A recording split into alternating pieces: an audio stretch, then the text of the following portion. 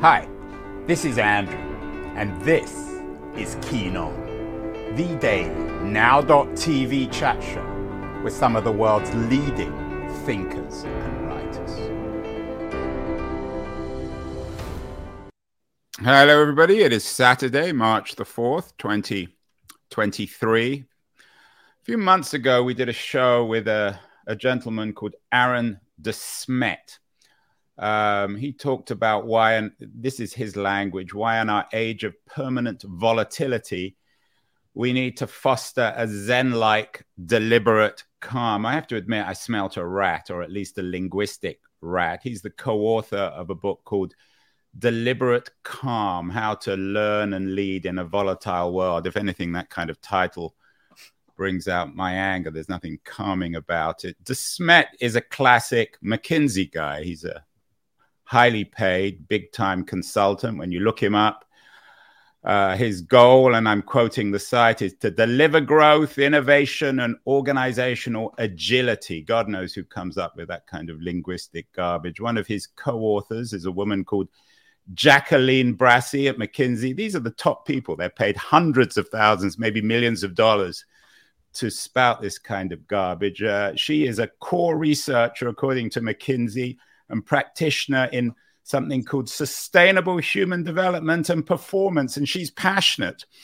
Whenever anyone describes themselves as passionate, I'm always very suspicious about helping individuals and organizations thrive. Again, more linguistic garbage. The third author in the book is a Dutch guy called Michael Kreut, who works at a place called the Center for Compassionate Leadership.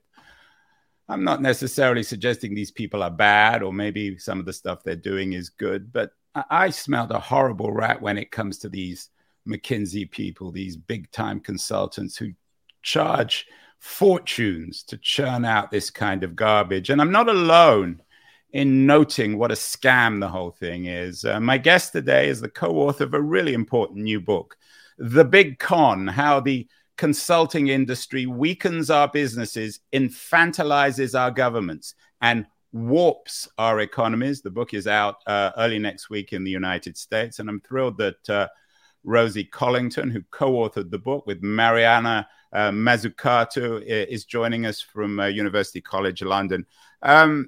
Rosie, congratulations and welcome. Am I being too unkind about these people, or would you agree that they all smell a little bit like a dead rat?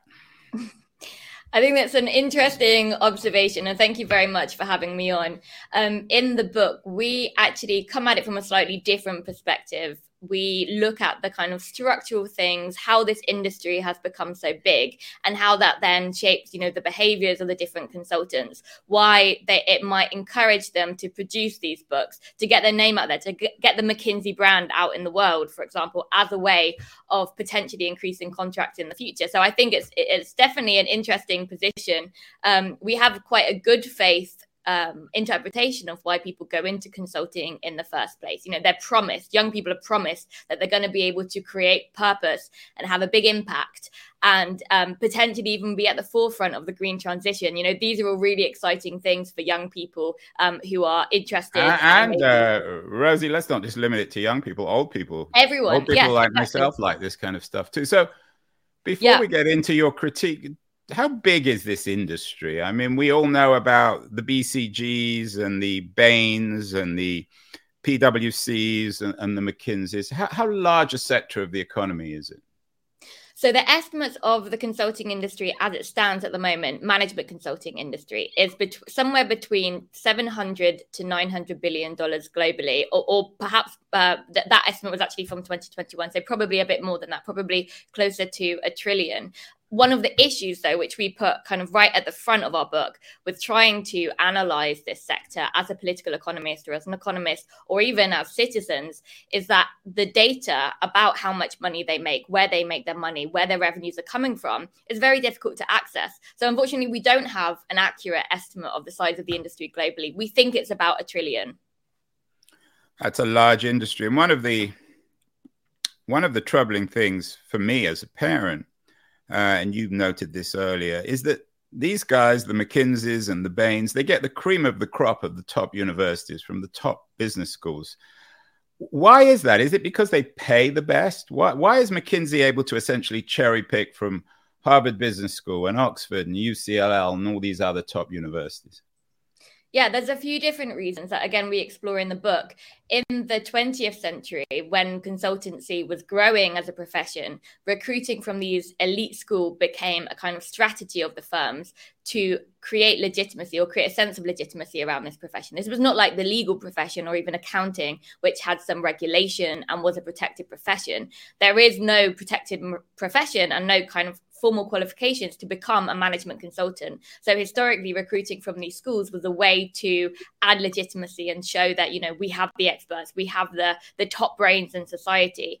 The reason that they have been quite successful in this regard is not just because of the salaries, though they are important in places like London and cities where rents are quite expensive. Having a few kind of extra £1,000 a month, obviously, or a few £1,000 a year, obviously helps with being able to pay rent and live. But also because of the things I was talking about earlier. These firms promise the world, in essence. They promise young people, you will be able to create purpose. You will be able to have an impact. It doesn't matter that you don't know what you want to do with your life, because you can try out different industries as a management consultant, and we will encourage your learning, we'll help you forge your career. These are things that I think many people would like from a job, not just young people, as you say as well, older people. So a lot of money, a lot of resources is invested in the recruitment of graduates and other people into the consulting industry. Yeah, I mean, these companies are very slick. I was looking before we did, before we went live at the BCG, Boston Consulting Group, which I think was, it was that Romney, or maybe Romney set up Bain, or one of the founders of Bain. The language on the site on BCG, for example, for people listening, you don't see this woman and two women clapping hands, but inclusion isn't just nice, it's necessary. And another one, better together. OpenAI and Bain form an alliance. That's chilling that OpenAI and Bain now are in bed together. And then another really distasteful one on Bain, win the recession.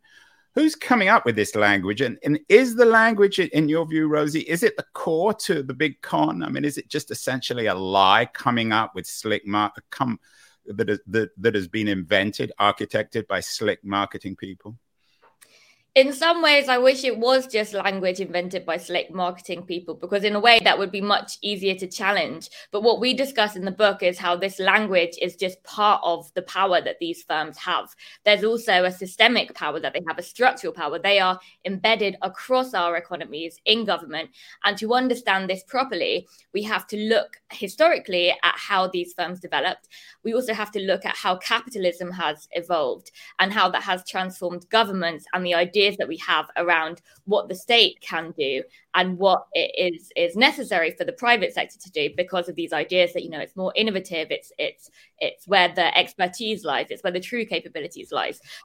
So it's not just the language, it is a host of factors, unfortunately, which we try to unpick in the book. Rosie, you mentioned before we went live that you liked a show we did earlier this week. I think it was The Big Lie, a show or a book about the fetishization of the markets, which in turn result in undermining government. Has big consultancy, what you call the big con, has that played a role in this neoliberal undermining of the credibility and purpose of government? Yeah, great question. We describe the big con in the book as fundamentally a relationship. So this is something that has both been enabled by governments, by successive governments that have helped to not just kind of embed these narratives, but implement policies that shrink the role of government and shrink the role of the democratic state in our economies. But also consultancies have then, with these kind of open doors in government, helped to promote these ideas or reinforce these ideas and ways of working in government, such as privatization and outsourcing and the introduction of kind of managerial ways of thinking from the private sector into the public sector. So just to give you an interesting statistic, many of your listeners will be familiar with Margaret Thatcher in the UK and the kind of policies. I hope they're all, if they're not familiar with Margaret Thatcher, Rosie, then they probably don't deserve to be listeners. But anyway, no. I don't want to ban anyone from listening, but they should be. I hope they are. Perhaps not. Well, if you're not, this statistic might give you a lot of kind of context to what Margaret Thatcher was about. So at the beginning of her time in office, the UK government was spending only £6 million a year. It sounds like a lot, but it wasn't that much. £6 million a year on consultants. 11 years later, by the time she left office, the UK government was spending £246 million a year on consultants. So, so go on. No, and they were being brought in, to help advise with things like the privatization of the railways in the UK, and also assessing, which sorts of services might be outsourced and various other things like this. So they were really part of the kind of project of neoliberalism in the United Kingdom and helped to entrench it. It's interesting you bring up Margaret Thatcher. She was a young, highly talented, I mean, whatever you think of her, she's clearly highly talented and smart. She was, I think, a chemistry graduate from Oxford. She chose to go into politics and government. Mrs. Thatcher 2.0, a woman of her intelligence and drive, and probably economic background. She was from the lower middle class. That type of young woman now would go into a Bain, would go into a McKinsey. They wouldn't go into government, would they? Well, quite possibly. Look, I'm a graduate of 2 political science degrees, and I can tell you that unfortunately, when I graduated, very few people did want to go and work for the government. Going to get on one of these graduate schemes at a management consultancy, or going to work in the private sector in a bank, for example, on a graduate scheme. These were the things that people were aiming for. So, that's why in the book, again, we look at this as being not just a problem with this industry, but with capitalism and how our economies are running. Why is it that people don't want to go and work for government or go into politics or go and work in their communities?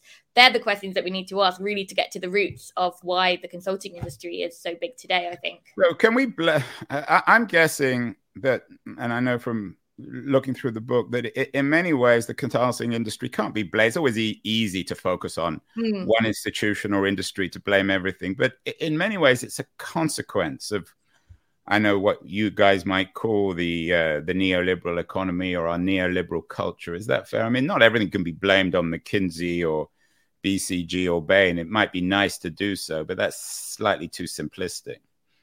No, I would completely agree. And but it's not just a consequence. It has, in benefiting, and as we describe, riding these waves of capitalism or these kind of waves of neoliberalization, it has also helped to entrench them, right? So it is a consequence, but it's kind of a mutually reinforcing consequence, if that makes sense.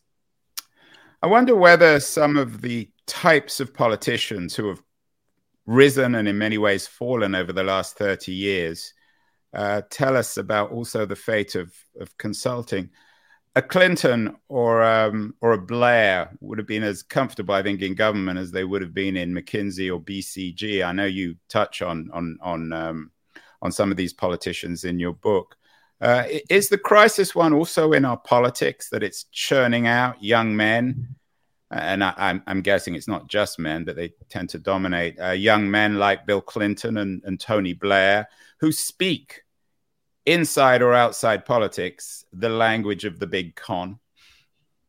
Interesting question. And it's not something that we touch on specifically in the book. Again, we're focusing on the kind of structural factors that has given rise to this sector. But, we do see politicians who either have come from the consulting industry or have gone into consulting afterwards. Pete Buttigieg, for example. Yeah, he's the classic. And he may even conceivably end up as president one day of the United States. Yeah, but I think a potentially more interesting way of thinking about, the likes of Pete Buttigieg is not just that, he is someone who is able to speak the kind of language of this world that the consulting industry has helped to create in markets, for example. But also the fact that so many people now are going to work for these firms as the career they do when they finish university. So given the scale of the sector, it's not surprising that we find people who have been consultants in the past in essentially all sectors of society, including politics. Rosie, I know you're talking to me from University College London, where I studied many years ago. If you walk downstairs, you will find, and I'm sure you know this, a stuffed mummy of the father of utilitarianism, Jeremy Bentham. Yeah, it's quite an eerie sight. I wonder whether the ideological or intellectual foundations of what you describe in the Big Con can be found in a Benthamite utilitarianism?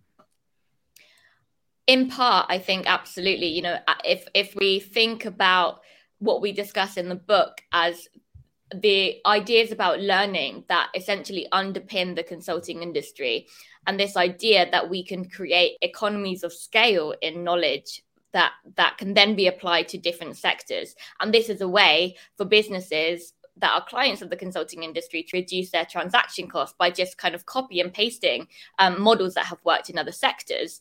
Then I think, you know, almost certainly we can trace this in some way back to utilitarianism and Bentham. We know obviously that doesn't work, as we describe it in the book.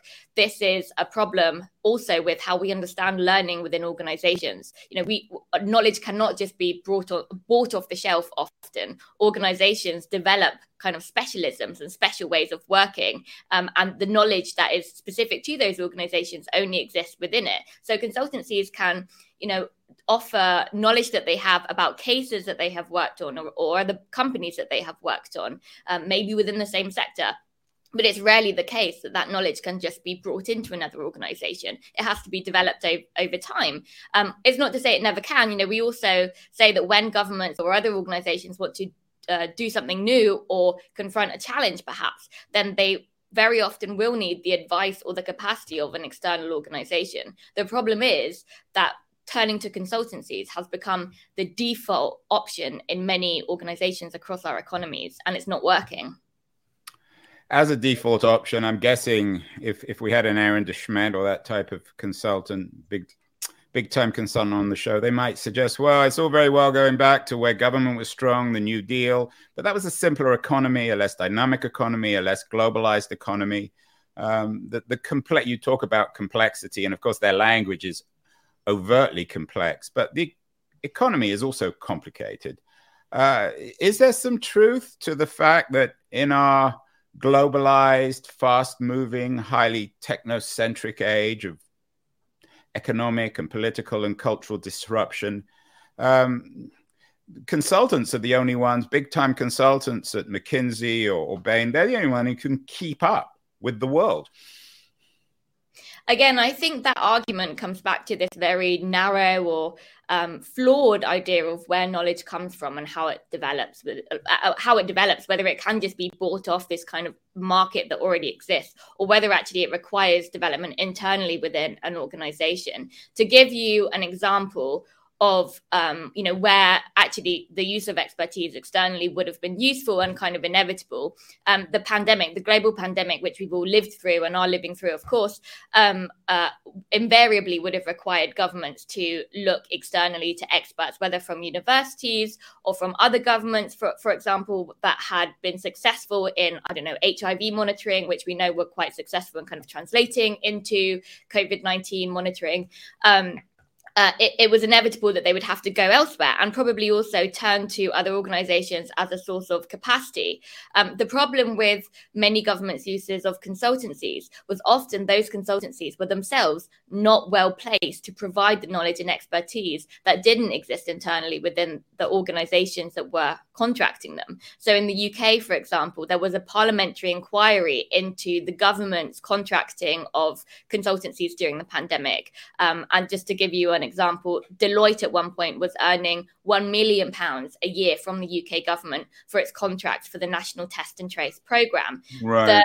The parliamentary inquiry found that not only was this kind of use, or not only was this programme overusing consultants, but actually these skills didn't exist within the civil service. So the NHS wasn't able to recruit from them internally either. So in this situation, invariably, governments, particularly when they lack capacity after these many years of reform that we have discussed in the book that have led to kind of outsourcing and hollowing out of the state or hollowing out of government organizations, invariably governments are going to need to turn to organizations. But the problem is often they don't even know who to work with. They can't evaluate properly the promises of these companies. And so the default assumption is just, well, the consultancies must have the ability to do what we are asking them to do because they're so big, because they have these reputations. And because they're expensive and because they're expensive. And so we'll just bring them in.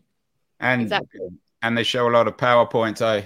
I know you focus in the book on Deloitte's involvement with COVID in the UK, also with healthcare.gov in the US. How is this a manifestation of your argument in The Big Con?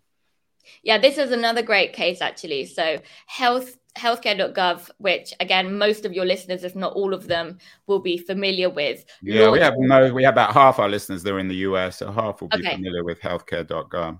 Okay, so platform.gov was the platform where in the US, under Obamacare, people could access or compare different insurance programs that were available to them, and it was called the Market Exchange platform. So it was going to be this kind of amazing platform that would help lots of people get access to healthcare in the United States. And it was the landmark reform of Obama's presidency, right? It was huge.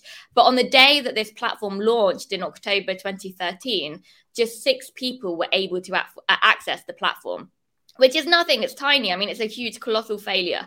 Even my show has more than 6 people watching and listening. Yeah, yeah, exactly. So it did very badly. And there has been kind of huge analysis, both within the government and by various different think tanks, on why this failed. Most of them have kind of laid the blame at government procurement and the fact that the procurement kind of wasn't done properly. Government organizations were not communicating between departments, all of this sort of thing. But when you look at the scale and scope of contracts that healthcare.gov involved in the development and building of this platform, it was absolutely massive. And that's not to say that the government should have done it all either, right? This was a new challenge that required the kind of expertise of lots of actors across the society. But the government also internally lacked the capacity to oversee and manage these contracts, to even know what they were doing. And they were contracted in ways that meant that when there were mistakes made, that it was the government who had to pay for them effectively. So this was not just a problem of, again, kind of big evil consultancies doing like bad things. This was more a problem of structural problems with government and the capacity of government and how it is able even to oversee contracts when it needs them.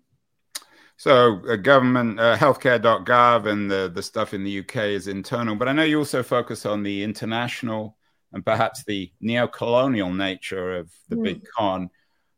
You talk about Puerto Rico's bankruptcy. There was an interesting piece in the New York magazine about the McKinsey way to save an island. How does the Big Con, how does big consultancy reinforce our neo-colonial inequality in the global economy?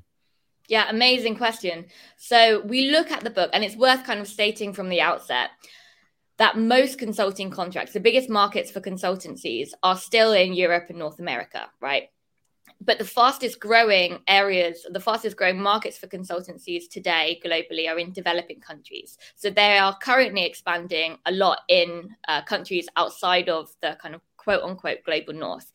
Historically, as we look at in the book, when, for example, the World Bank and the IMF were providing loans to countries in the 1980s following the debt crises, occasionally or often, it would be mandated in the conditions of the loans as part of what were called structural adjustment programs, that the implementation of the restructuring of their economies would require or would mandate the involvement or the contracting by the government of a management consultancy to kind of oversee the restructuring process. You know, we see this still today. We see this in loans that development banks are giving to countries around the world. I'm not going to kind of name any specific cases, but often it is required then that those countries or those governments have to contract a management consultancy to help oversee the implementation of a project that the loan is there for. So in this way, it is, you know, I guess in your terms, we can see this as a form of neo-colonialism, perhaps insofar as a lot of this knowledge and expertise, a lot of the people working for these companies are not coming from the countries where they are kind of placed or where they are sent. And of course, the headquarters and where a lot of the money flows is to the global north. So there's that kind of structural issue as well. Yeah, and the elites in all these countries and in all these organizations and at the places like BCG and McKinsey, they all go to the same business schools. I wrote something a few months ago on what we called neoliberal pietism, business school empathy aren't getting us out of this mess. We did a show earlier this week with a Dutch architect, on the decimation of language in architecture, infected with words like wellness, innovation, and livability. It's the same language of the big con. Renier de Graaf wrote Architect Verb. And we talked, of course, inevitably, and when we talk about language, about Orwell's Politics and the English Language. Is a beginning here, at least, Rosie, to address the big con and clean it up? Is it language? Do we need to force these companies? I don't know how you do force these companies, but do we need to concentrate on making sure that we're not bamboozled with this corporate consulting speak that ultimately, the more you think about it, the more meaningless it becomes? I think that is the first kind of small step, and that's, I guess, what we're hoping to achieve, or what we were hoping to achieve with the book, right, is to start a conversation about the role of these companies in our economies. And so when, for example, a civil servant or a manager is presented with a pitch from a management consultancy, that they are then better able to assess it on its own merits, which, might entail that they end up not contracting the consultancy and instead looking internally, or perhaps looking elsewhere in the economy to an organization that has kind of better expertise. But more than that, as we also call for in the book, we do need reforms to how consultancies, for example, are governed. I think it's very important when governments are working with management consultancies that citizens have access to information about, and the people making the decisions within government that are contracting them have access to information about who else they are working with, regardless of whether there is actually a conflict of interest, or if that conflict of interest manifests. In the case of, for example, climate consulting, if a government like the Australian government did contracts McKinsey, for example, to help develop its net zero strategy, then it's very important that citizens also understand and have access to information about the fact that McKinsey has also advised 43 of the 100 biggest polluters or corporate polluters in the world. This then, might add a kind of critical lens, or might enable citizens, equip citizens with the tools to assess the advice that McKinsey gives to the government, for example. So that's one thing. I mean, that's all very well, Rosie, but you know as well as I do that citizens in Australia or elsewhere, they don't have the time to start looking through McKinsey reports and understanding that McKinsey is benefiting from both sides of the street, both selling their services to the oil companies and also to governments fighting those oil companies. Is that really realistic? Sure, but it's not just citizens, right? It's if citizens want it, then it should be accessible to them. Fundamentally, it's those who are making the decisions about who to contract. If a civil servant is, working to implement policy that has been implemented by a politician who has been elected by citizens, they also have a duty, to understand if the contract that they are making will help to kind of realize that policy, right? And if there is a conflict of interest, perhaps it won't help to realize that policy. Perhaps it might undermine it in various ways. So no, of course, this isn't just about citizens getting access to things.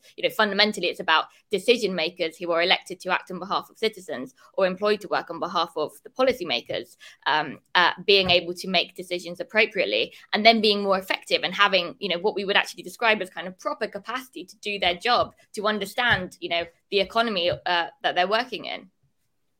Rosie, we've done many shows on neoliberalism, one with the Cambridge University historian Gary Gerstle on what he calls the rise and fall of the neoliberal order. Certainly something's changing. I mean, whether or not we live in neoliberalism is debatable, but it's certainly a new kind of world, for better or worse, is coming into being.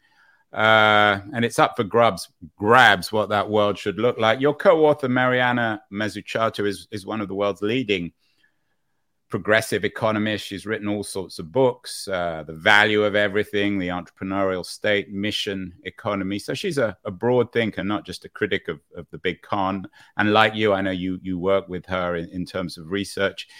In terms of figuring out this post-neoliberal order, which everyone's trying to do, what could or should the role of big consulting be? Can it actually play a productive role in trying to address the weakening of businesses, the infantilization of government, and the warping of our economies, which seems to have taken place over the last 50 years? Yeah, so I think one of the kind of core things that we wanted to get at in this book, right, as you say, we're now entering or potentially entering this post-neoliberal period where people are talking about the state again. The governments are spending and creating more money than kind of ever before, and the scale and scope of the things that they are legitimately responsible for doing are kind of unprecedented in the history of government. So I think certainly we are potentially at a new kind of period of capitalism. But then the question becomes, how are the services, how are these goods and services and the things that governments are mandated to do produced, right? And that's what we get at in the book. It's not just enough to say that the state has a role or that the state should spend more, for example. It's also about how these things are created, how these things are implemented. And in terms of the role of big consultancy firms, I think given the business incentives, the business models and the incentives that exist within this industry, I would suggest that it's probably not possible for it to exist and shouldn't exist on the scale and scope that it does today with the power that it has today. Is there a role for external advisors across the economy? Yes. Does that also mean that we should kind of expand our thinking about what constitutes an advisor to include not just, kind of experts, but also people who have experience within communities, trade union organizations, academics, perhaps? So it requires, I guess I'm coming back, not answering your question. If there is a role for advisors, we also have to rethink who those advisors are and whether they are best well placed to help us meet the needs that, governments and other organizations are kind of being put to. Yeah, I mean, the big consulting, what you call the big con, has siphoned off the best and brightest from our top universities, particularly business schools. So I think the challenge is figuring out how we get the best and brightest to choose to go into government or public service rather than work for McKinsey or Bain. Isn't that really the ultimate issue? I mean, absolutely. In the book, we talk about the kind of first thing that we discuss in the book is how everything that we then subsequently propose as a possible policy reform also depends on changing our narrative and also our narrative about government and the role of the state and also the remit of the civil service. This is not something that is going to happen overnight, and it requires us as academics, people in the media, politicians, to not just talk about the state in terms of being a market fixer or something that is there to de-risk the kind of real innovators in the private sector, but actually recognizes the state as an important actor in our economies that serves a purpose acting on behalf of citizens.